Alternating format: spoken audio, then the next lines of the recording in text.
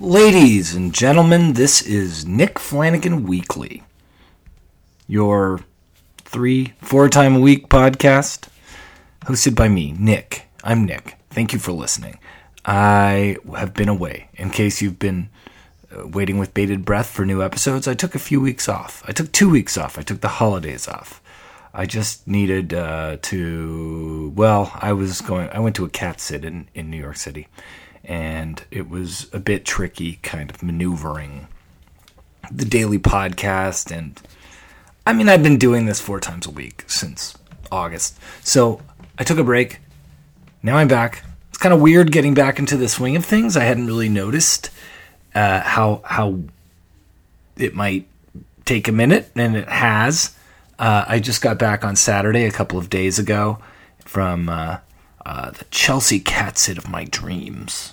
With the cats of my dreams, in the neighborhood of my dreams. 2 weeks in New York for a boy from Toronto. Who could even imagine such a beautiful, wonderful thing?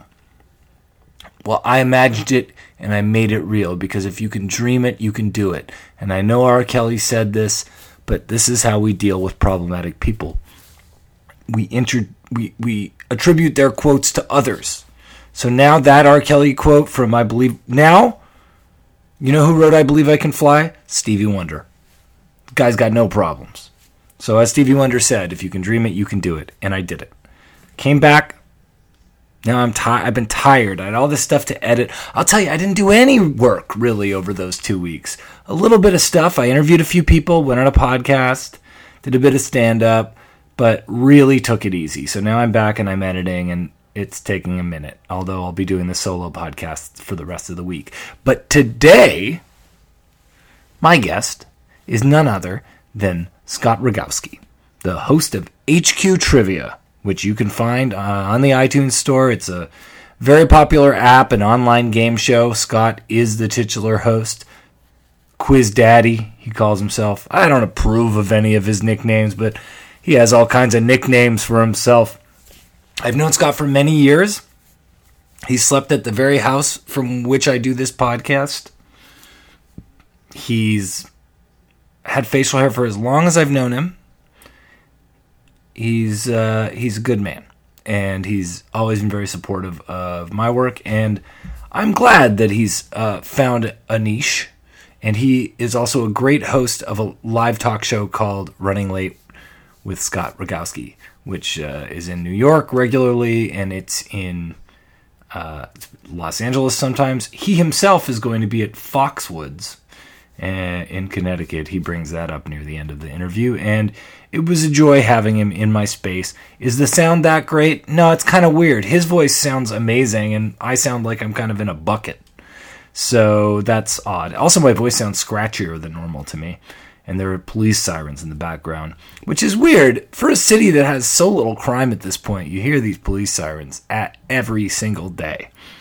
And look, I'm going to keep you in the loop about what I got up to in New York. I'm looking forward to telling you, but that will wait until tomorrow. For now, enjoy an interview with Scott Rogowski. And if you want, my Patreon is at patreon.com/Nick Flanagan. I have a few members now. Become a member. Help this happen.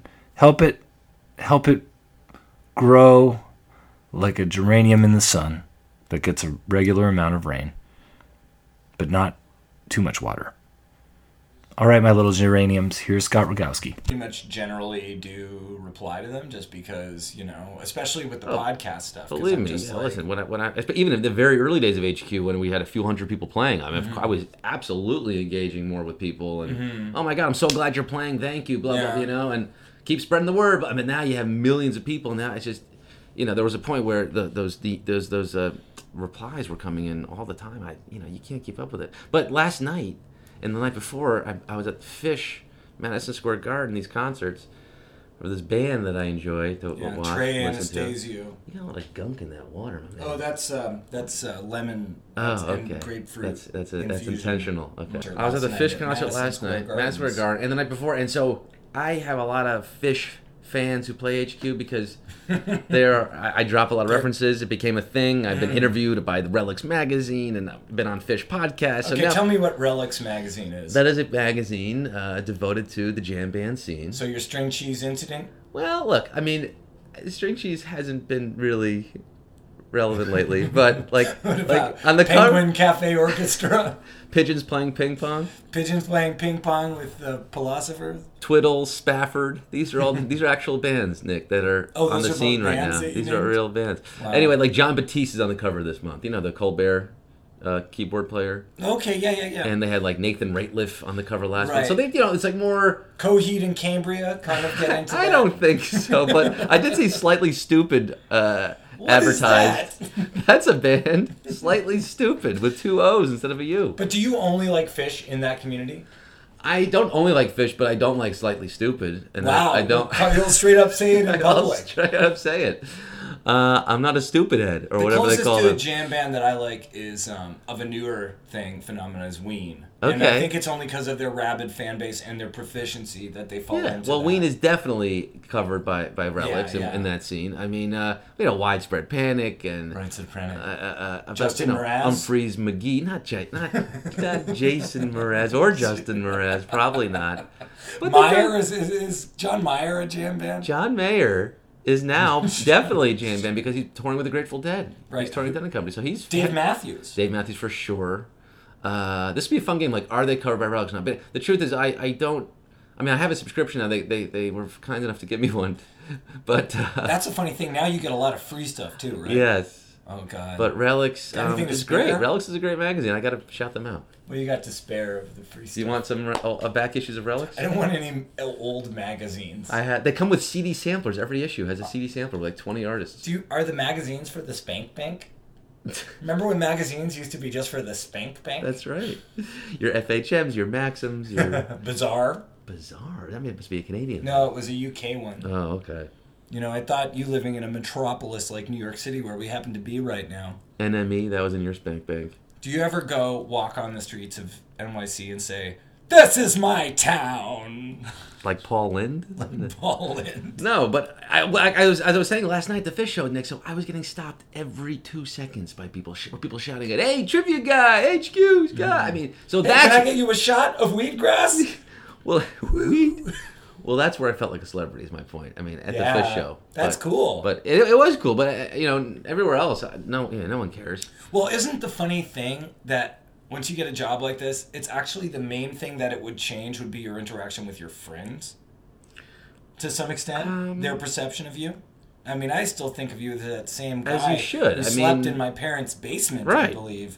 No, I don't What think was that, like 10 Probably- years ago? Well, in Longer? the last 10 years. No, definitely in the last 10 years. But look, Nick, like, I don't think I've changed as a person. I would hope my It friends seemed don't. like you have. No, I hope my friends don't treat me any different or look at me differently. I don't think they have either. So I think it's if anything, it's just brought strangers into my life. Like Yeah, a lot that's of strangers who interesting. just, Right. hey, Scott. But when you're at these shows, and maybe because of the atmosphere, maybe some of the, there are. Sexually charged. I wouldn't say Daddy. No, I wouldn't say sexually. Daddy! No. See that's Babies. not part of the Fish scene whatsoever. I'm not. It's not in middle school. It's one of the least sexual Yeah, scenes you'll ever definitely. find. But it's more of the familiarity that I have because like everyone looks like someone I went to camp with, I bet, basically. Yeah. And some of them I did go to camp with. Well, So- I think that you are a weird face of like Judaism or something. yeah, you just know? a bearded Jew. And it's great you're related to like money, but the giving away of money, like Santa. I didn't think about that. Yeah. I didn't make that stereotypical connection. That Nazi propagandist connection. But yes, I should be holding bags of money with my big curly nose. Skeet, Right. just Like you should be like, I think I'm going to commission a Happy Merchant style illustration of Scott. If Yeah. you know the Happy Merchant illustration. Like, why isn't that in the App Store, the icon? Just me holding a bag of money with my hook nose. Come I'm play sure HQ. the 4chan people will Yeah, get it. if not. I mean, so do you feel a competition with the interim hosts, the people who come up when you're not hosting? Are you like worried one of these young bucks will take your place? Pull a Wally Post and Wally Pip. Sorry. Is he the one who replaced Dunkelman? No. Very good, Nick. Thank you. No, he's the one who replaced Lou Gehrig. Oh, I see. Wow. No, I'm sorry. I'm getting all this wrong. Let's take that over. Hey, you mean Wally Pipp? That's the guy Lou Gehrig replaced. You see what I'm saying? Lou Gehrig played 2,130 straight games after subbing in for Wally Pipp. So Wally Pipp's like, yeah, I'm going to take this one off, and never played again. Oh no. No, but of course I don't feel confident. These are they're very great. We've Matt Richards and Sharon Carpenter, and when I'm not on the show, they do an admirable job. Now, can you give me just a taste of your average day when you're working at HQ? Just walk me through it from dreaming at night to waking up in the morning, and what your routine is when you wake up in the morning. So, okay, you're in bed, you're dreaming. What are you dreaming of? I've been having the most bizarre dreams lately, but they don't. Tell them. They're too hot for podcast. Okay, can you give me a PG rated one where you change any dirty words to like love and like? Well, let's just say I like what I love and I love what I like, man. You know what I'm saying? Okay, All right. So you have sex with Yeah. holes. Holes. No, I don't know. I don't remember my dreams. Holes have sex with. I don't remember my dreams, but a lot of them are violent. They're not sexual. They're Wow. I'm the one getting hurt. Right. Yeah, that means Yeah. you're going to have great success. Mm-hmm. That's what that means. Isn't that like every dream translation is like, oh, you're going to have a change. Mm-hmm. You're being hurt. Maybe that means you're maturing. You're breaking out of the skin. You're in your mid-30s now, Scott. That's right. I remember when I was in my mid-30s. Currently? That was when I died sexually. No, I'm in my late 30s. You're late 30s now? Yeah, I'm officially in my late 30s. Verifiably late. Yeah, they should do a Twitter checkmark, but for when you're like almost 40. Yep. And then they should just freeze you out of the platform. Wouldn't that be nice? Yeah. But then we wouldn't have Sean Podhoretz tweeting Bill Kristol. Right, or Stephen King, or what's his name, Scott Adams, Sure, or Scott Adams. Albert Brooks. Are you willing to part with the Albert Brooks? I do like Albert Brooks. Carl Reiner's active on Twitter. Oh, actually, I like that. I think it would be something where Dan Rather's Twitter's amazing. After 60, it gets reactivated. It probably should only be 60 and over. That would be amazing if Twitter instituted a 60-plus rule. That's right. It'd be more racist. I don't know. There are a lot of progressive fogies out there. Yeah. Isn't that weird that, like, there was that little running thing people would always say where they go, like, all the racist people are going to die soon. And it's like, has that ever worked as a concept? Well, that's, you want to hold out hope for that, but the scary thing is that I feel... All those racist people who fought cops during the civil rights era. All those racists.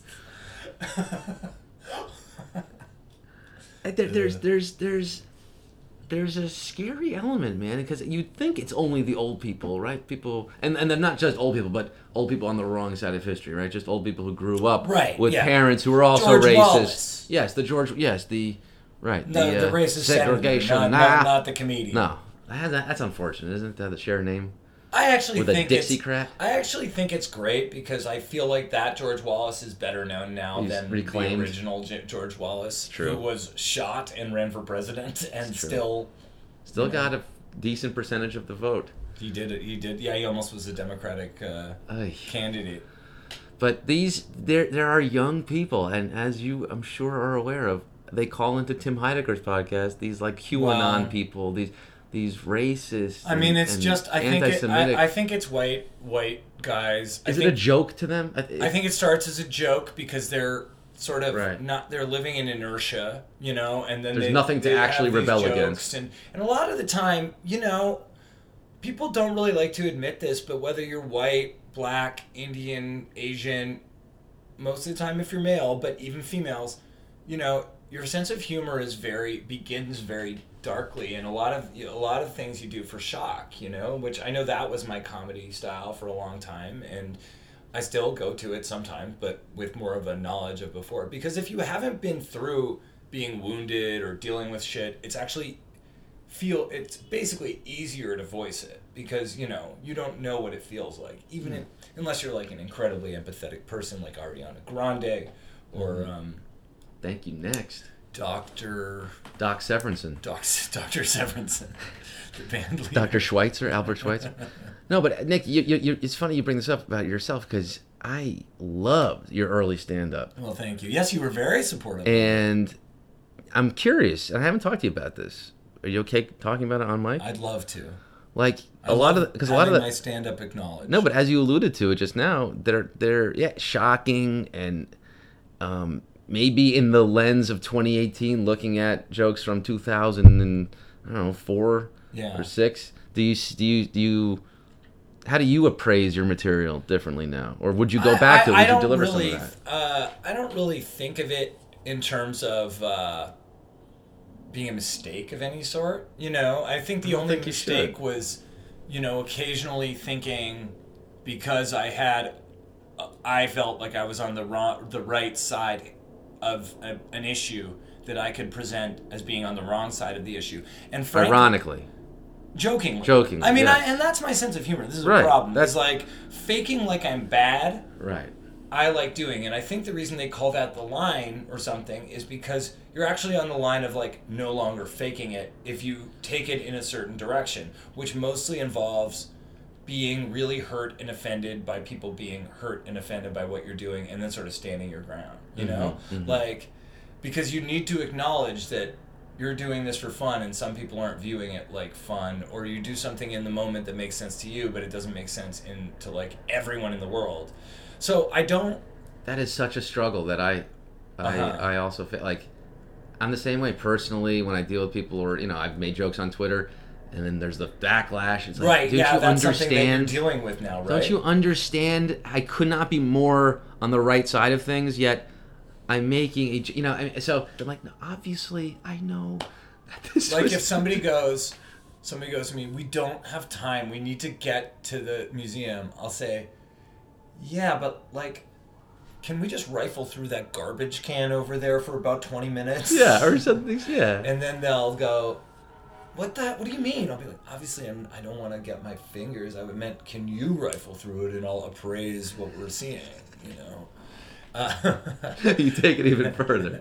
Yeah. I do like taking it further. Yeah, of course. And that was my whole thing, was I would take it further. It's funny to you. It's funny to you and no one else. and it really is. And I feel like that's an element of comedy that, again, is a fine line where it's like you have to entertain yourself because that entertains people in a way to see you entertaining yourself, but you do have to mitigate it and present it like there's something for them. You actually don't have to do anything. I think that's like the other thing about stand-up that becomes this weird contradiction for me, is that you don't have to do anything. The definition of what it is has been created over the years, but you can actually defy that. You just might not work, like you might not, but you can do it. Follow your heart, but also don't be too annoying. like be a normal person. I always hate it when people do like some character at an open mic and then they don't like break it afterwards. Yeah. I mean, do you almost have to put, like Neil Hamburger, right? Someone you've worked with. Do you have to put on a character to pull that off? I mean, obviously he's dressing a certain way and the whole shtick, and it adds to it and it allows him to do those jokes. Yeah. But you were doing jokes like that just as I think was a bit hipster punk guy. Yeah, which I think was a bit of the problem, because I was actually here in New York City when I remember doing a joke at the Glass House Gallery, a very cool establishment, at a show put on by establishment. It wasn't an establishment. I mean, it was literally a house, like a DIY show space that I feel actually had glass everywhere. And it was all bands and me, and I did, because I was like, oh, it's bands, I can do like 25 minutes, I battled my way through like a 25 minutes at a DIY show. And I did some joke where I go, we all know Africa has a huge AIDS problem. That was like the beginning of the joke. And that can only go to a good place. That can only end well. What's the rest of it, Nick? I can't believe Michael Jackson had sex with all of those people. See, that's great. I mean, it's just like a Neil Hamburger. It's so right. It's so silly and dumb. Well, yeah, that's the thing about you too. Is like I met you under the context of this guy who would visit Toronto. You know, you said you just like really got a kick out of all the comedians who wound up being involved in the Laugh Sabbath shows, whether it was, you know, James Hartnett or Nathan Fielder or me or Chris Locke. It was because I saw DDP had invite them up at Rafifi, and I just was. He did a full set, so maybe. And he had a lot of really good bits Oh at my that time. god! Dave He Porter. opened up. I remember this. Like he had his cup of water, ice water, and he was pulling his ice cubes out of this cup and squeezing the ice cubes into the cup, saying, "Sorry, I had froze my jokes to get them over the border, and I didn't have time to thaw them out." So he's like squeezing the drops of water coming out. He's like, "Oh, it's just the punchlines right now." I mean, like, so you know, so to me, I never seen anything so innovative in terms of how to present that comedy. And like, what I didn't know was that a lot of people are doing this kind of stuff in Toronto. Yeah, even like Levi McDougall would do. Yeah. You know, so I got to talking after the show. I went up to DDP as a total stranger. I said, "Hey, man, I was blown away by your set." Mm-hmm. And he's like, "Oh, thank you." And like, he didn't really have any friends there. We ended up walking around East Village all night, just talking, hanging out, became Facebook friends. And then that friendship over Facebook, 2008, 2009, you know, we just grew that thing. And I'd go to Toronto, I'd stay with him. I got to meet all you guys there. He'd come down to New York, stay with me. And it just blossomed, this amazing thing. I had like Chris Locke stay with me and him once. Dinkus. Dinkus with Graham and Aaron. Dinkus was a sketch group with Graham Wagner, Brian Barlow, Chris Locke, Aaron Eves, right? Aaron Eves, and James. I think it might have been just. I mean, it was a rotating thing. Sure. Mike Palazzo was in it. I think. Yeah. So those guys came down to some shows in Williamsburg, and I remember going out, just eating pizza with those guys afterward. I just remember I felt I was the youngest one at that time. I was probably 23. Yeah, 24. you were really young. And I was just like, oh my god, these guys are so funny. No one knows about them in New York. I wanted to like break you guys wide open. My fantasy was to somehow write a New Yorker profile, like a 6-page profile on the Toronto comedy scene. I mean, I wish it had happened. You know, like yeah, I just wish I didn't know anybody. I couldn't write the piece. You would hear from this other guy, Dan Gunnerman. You know, this writer, and he would just be like, "You guys should make a podcast of Laugh Sabbath shows." And I was like, "Damn, we should." But, you know, it's like herding cats, right? You know, in 2009, he was telling you that. I know, it's like herding cats. It's like comedy is, unless you're sort of explicitly a sketch group, and even when you are a sketch group, I think the battles are pretty heavy. You know, it's hard to wrangle everybody, you know.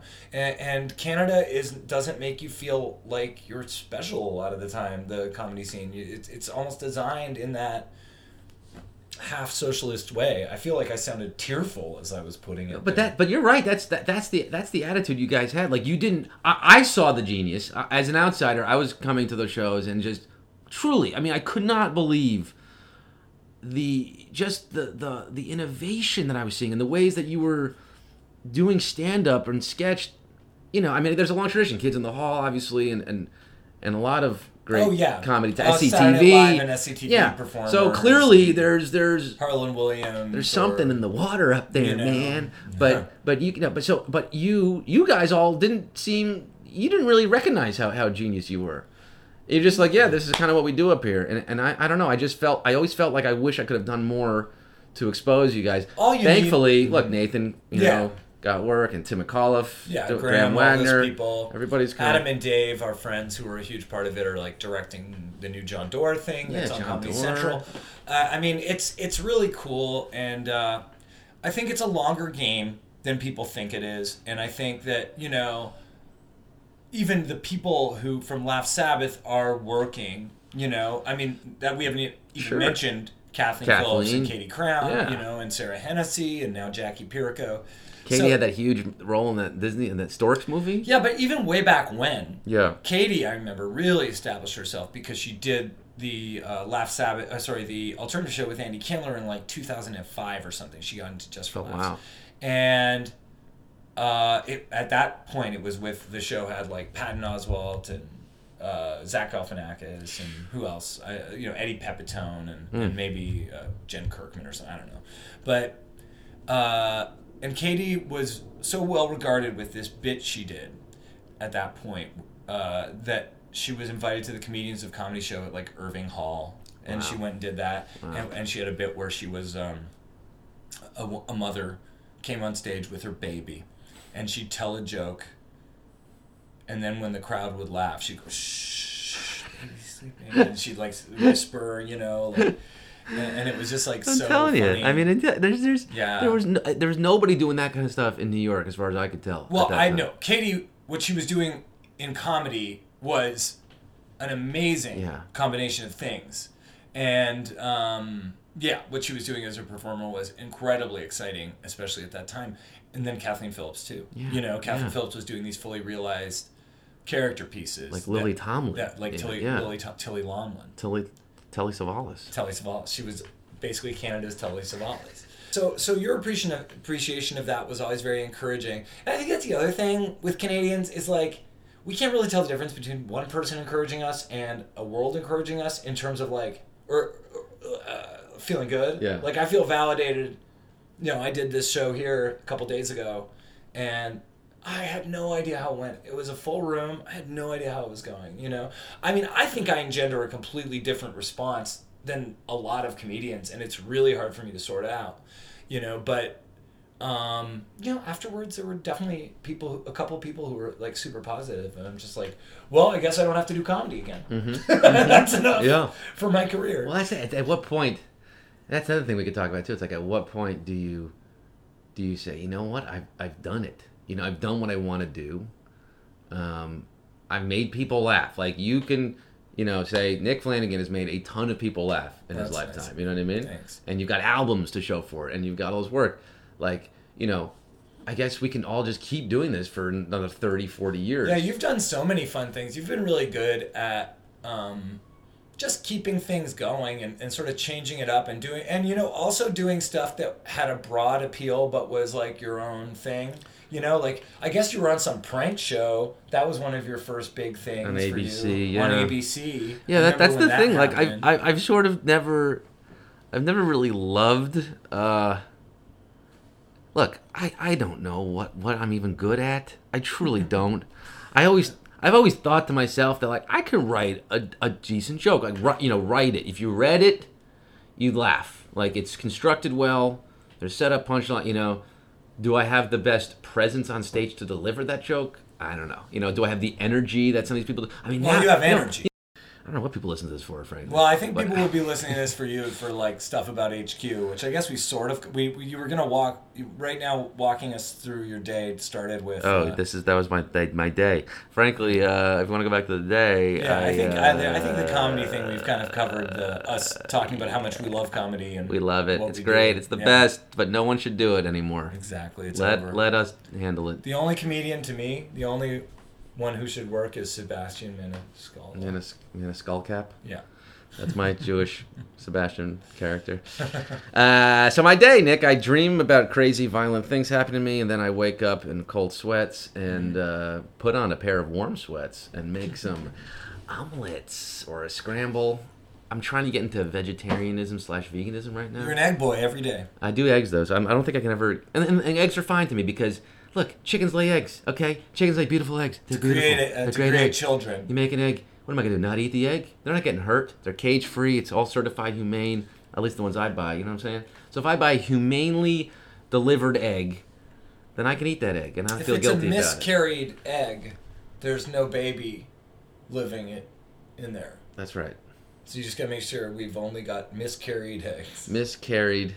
All these... miscarried Bradshaw eggs.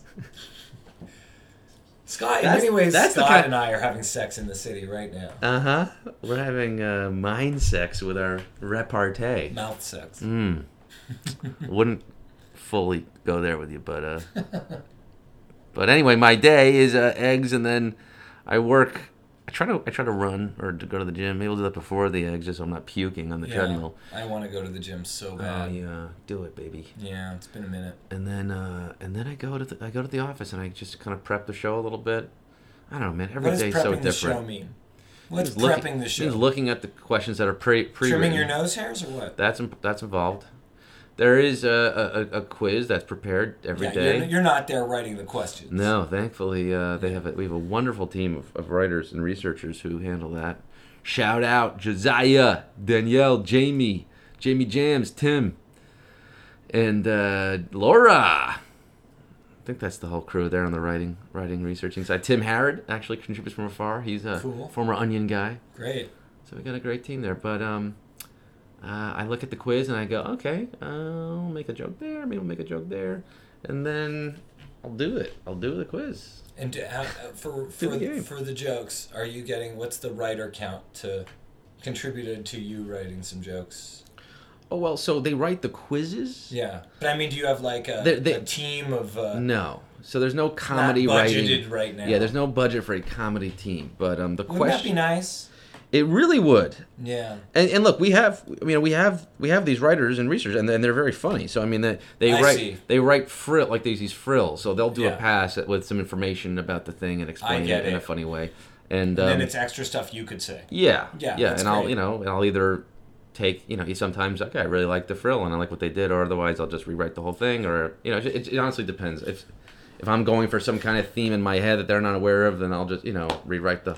But maybe that's why there's so many comedians right now. Is like people are just really being activated and woken up to the fact that they're funny.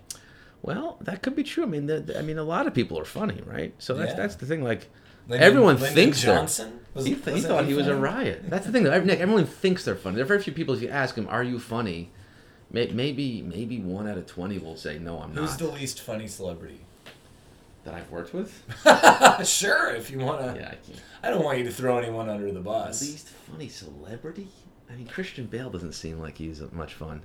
No, he yells. Yeah. But he can be funny if you make him be deadpan. Like he was funny in funny in American Hustle or American Psycho. Yeah, American Psycho. He was funny. Yeah, he's pretty funny. The other one, he played the fat guy with the comb over. Was that American Hustle? Or? I think so. Yes. And then he's also I don't know if funny is the right word, but he really hits the right note in Shaft, which was the first movie I saw him in. The Shaft remake? Yes, the John Singleton Shaft remake. See that one. It had two incredible actors I'd never seen before in it, and that was Jeffrey Wright and Christian Bale. Wow. And I was like, who are these guys? And they were the bad guys. I was like, who are these guys? They're awesome. Is Jeffrey Wright funny?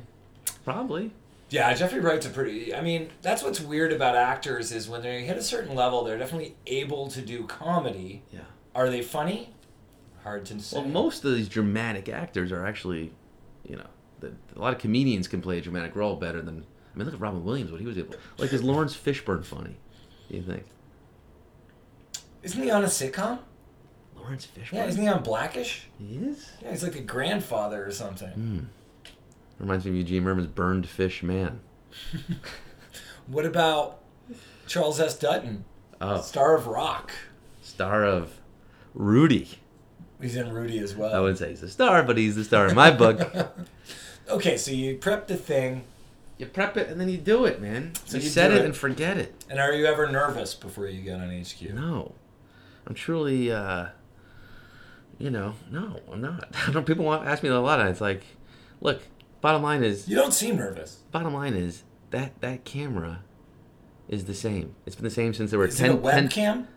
It's slightly more sophisticated than a webcam, but it's not, it's not a huge setup by any means. But my point is, like, when we first started with 50 people in the game, it's the same camera, same setup as when there were 500,000. So, like, I don't see the difference. I see that number ticking up and how many people are in the game, but that doesn't really make me nervous. I mean, yes, if there were 1.5 million people on a lawn, I thought this was like an inauguration, and I was delivering trivia. It was HQ trivia live from Obama's inauguration. That might be a little nerve-wracking. Or Trump's, wow, which was bigger than Obama's. True. I don't know if you heard. We haven't gotten to those levels yet. Yeah. But no, I don't get nervous. I enjoy it. I get antsy. I kind of want to give it to him. Are you doing it today? Yeah. So tonight at 9, so that's why I got to go and... So what gets you nervous? What makes a Scott Rogowski nervous? Well, what makes me nervous... I'm ignoring the part where you said you have to go. No, but what makes me nervous is when I feel like I'm held hostage by a podcaster. That I do get nervous about not being prepared. So that's a thing. So, if you're like, hey... And by the way, in the old days of HQ, I really, there wasn't very little preparation. I would also write the questions myself. Wow. So I'm writing it and then...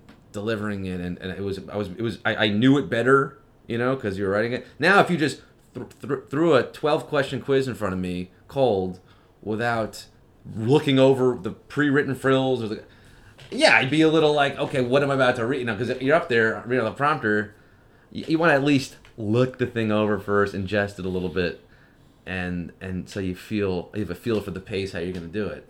So I would be nervous if I had no time to prepare whatsoever. And I do have nightmares about that, where it's like, my live show, especially less HQ, because HQ, it's. Oh yeah, me and all the Laugh Sabbath buddies opened for your live show in Toronto. Yeah. Well, the live show, but I'm not talking like running late even. Like running late, if I'm doing running late, and when I have a big guest like John Oliver or someone. It's a big deal. Huge deal. That was 9 years in the making with John. So I did have stress dreams and nightmares where I'm like, oh shit, the show's tonight, and I haven't done any research. Yeah.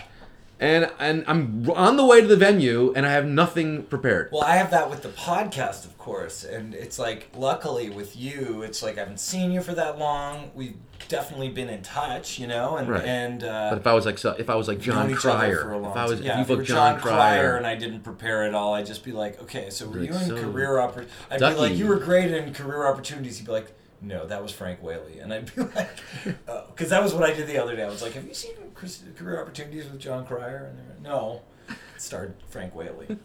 Better looking. There you go. Robbie Krieger from The Doors. Robbie Krieger. Okay, we're going to go to the last section. You booked him? Frank Whaley? Maybe. I can't remember. Did you want to be a game show host? Or was it more of a talk show host? Or was it sort of an either or? Or was it... Did you just want to be a stand-up, or were you like, I want to win an Oscar for Best Actor? All right, I'm glad you laid out those options, because I can tell you what I definitely did not want to do. I definitely never envisioned myself winning an Oscar for anything. Okay. Not even a copy of Oscar on DVD, the Sylvester Stallone film, for winning a trivia match?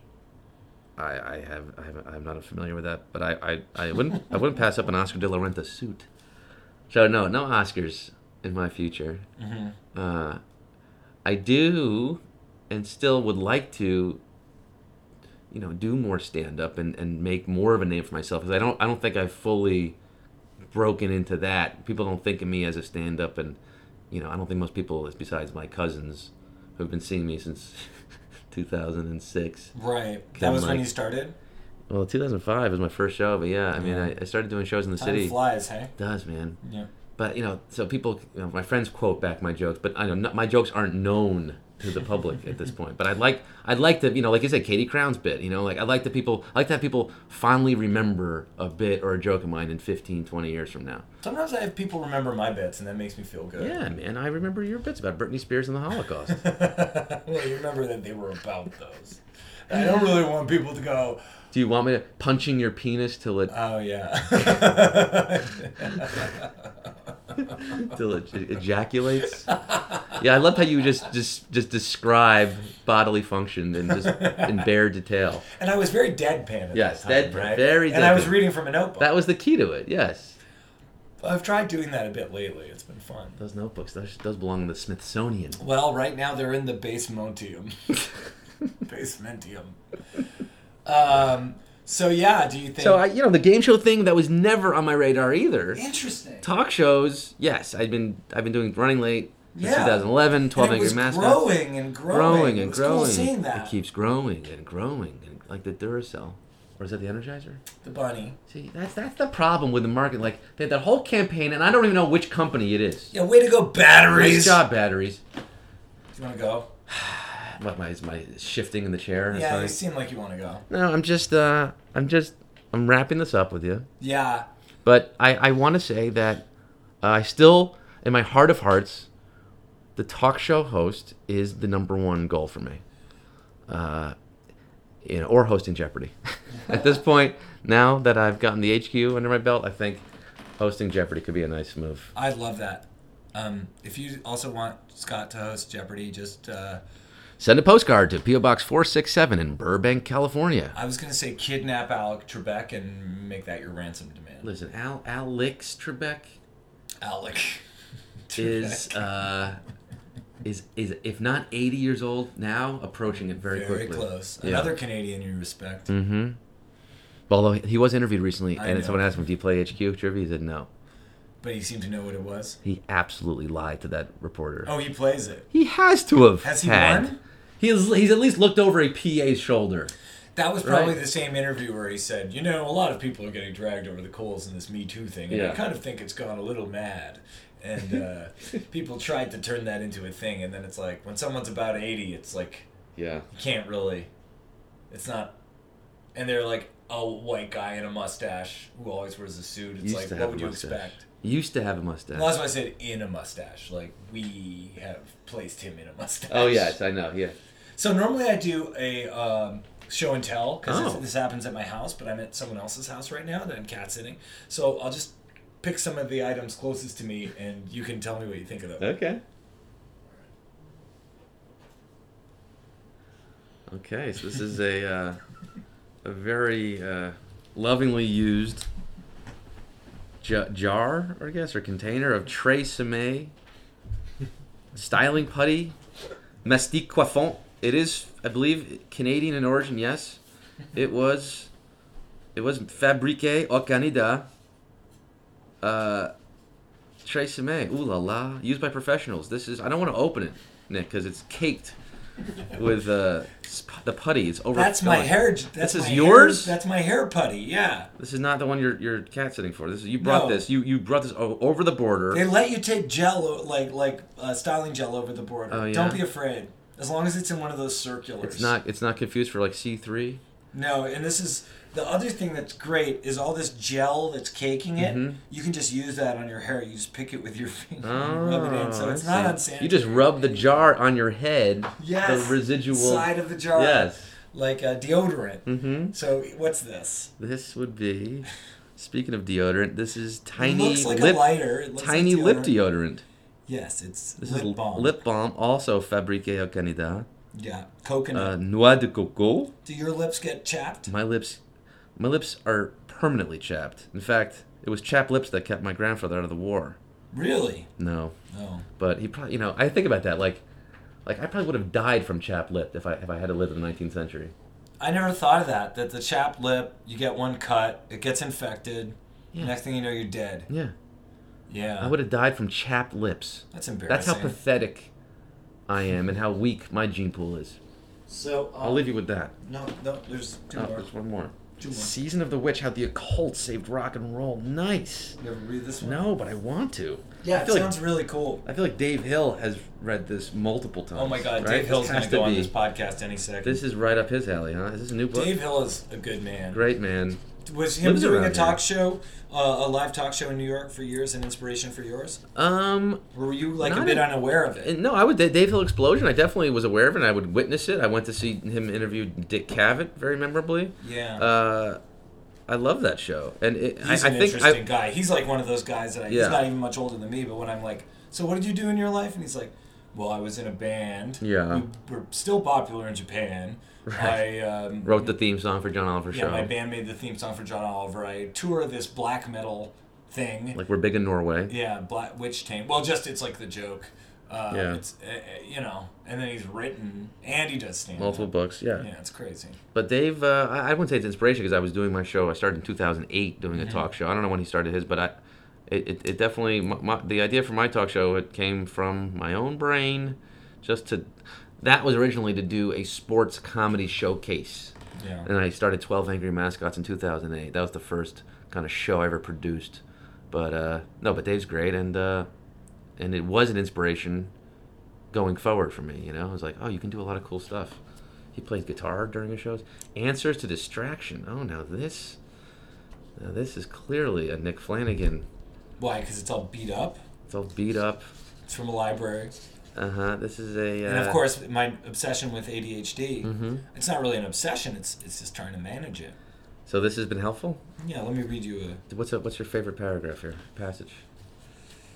Give me the Cliff's Notes. Talk about being ADD. I can't even read this thing. This is important. It's in the chapter A Wretched Excess, ADD and Addiction. Why is there such a strong tendency of ADD people to develop addictions? Some of the key characteristics of ADD match the addictive personality profile. These include impulsivity, hyperactivity, restlessness, hyperemotionality, and a vulnerable temperament. When you combine this with high stimulus-seeking behavior and a dysregulated neurochemical system, you could get a predisposition for the addictive process. Equally important, the dominant feature of the ADD brain is the inability to inhibit or to put the brakes on certain thoughts, feelings, behaviors, or cravings. Thus, it would seem that ADDers are particularly prone to developing an addiction, as the internal alarm system that usually tells you to stop a behavior that is risky or harmful is not working.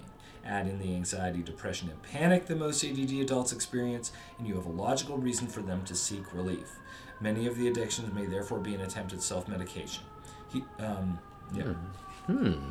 Pretty fascinating. That's it the most is. fascinating thing I read there lately. And do you think so now? See, I'm always finding out. Every new page of these books is fascinating to me. But then, anything I didn't know before. Do you find that some of the stuff is written just so guys like you and me can go, oh, so it's okay for me to to be a wretched human being? No, because they're not saying that you just do this. They're not like... They're saying there's a reason for it. It's not a get out for of jail free. It's like the idea of just like, okay, so I'm not alone in this, and maybe this isn't a defect in myself that I'll carry with me forever, and it's like a curse, you know? So like there's ADD... Well, I mean, they are kind of saying that it is a defect that you will carry with you forever, and that it can feel like a curse. And it can lead to destructive behavior. Yeah, and they're saying like these are ways to manage it, which are generally minimize the things that are weak points or whatever you'd call it, and maximize that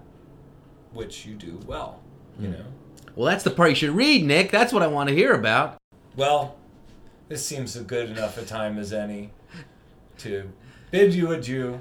My friend Scott, host of HQ Trivia, the host... Amour, right? The host with the most.